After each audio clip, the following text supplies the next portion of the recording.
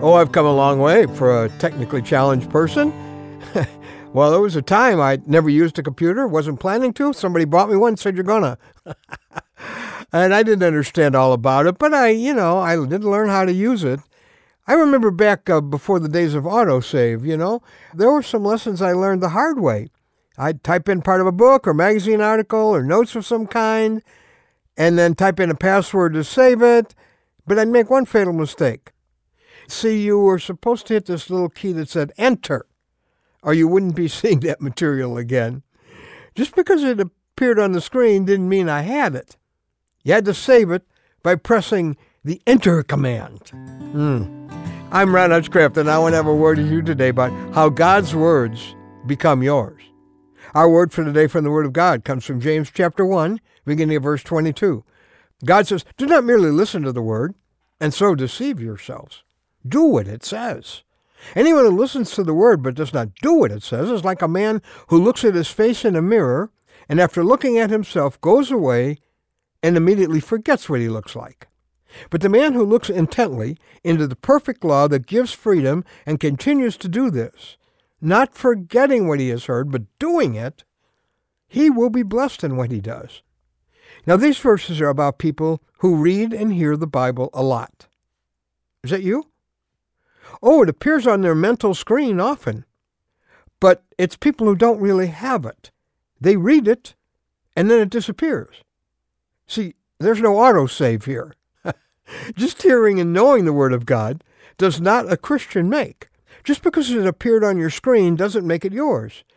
You've got to hit enter. How do you do that? Well, the passage talks about not forgetting what you've read. So first of all, you need to memorize it. You've got to know it isn't enough just to have God's words in your Bible. They've got to be in your heart so you can bring them up on your screen when the pressure's on. Your intuitive response. And that happens when you memorize a verse or a promise or a challenge and you enter it as yours. I think you're also better able to remember when you write it down. That's my experience. Look, have you tried keeping a Jesus journal with your Bible? It's the greatest thing I've ever done in terms of my growth in Christ, to journal my Jesus time.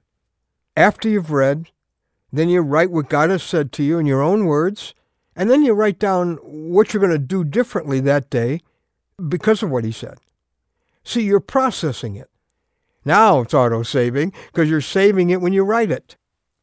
God's words become yours when you use them too, not just when you write them.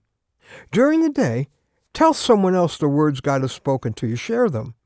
That enters it into your heart more.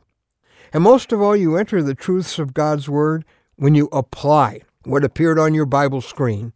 In other words, you ask yourself, Lord, what application can I make to something I'm going to face today? And then that means that day you do something that is a specific, that day obedience to what you read in God's Word that morning.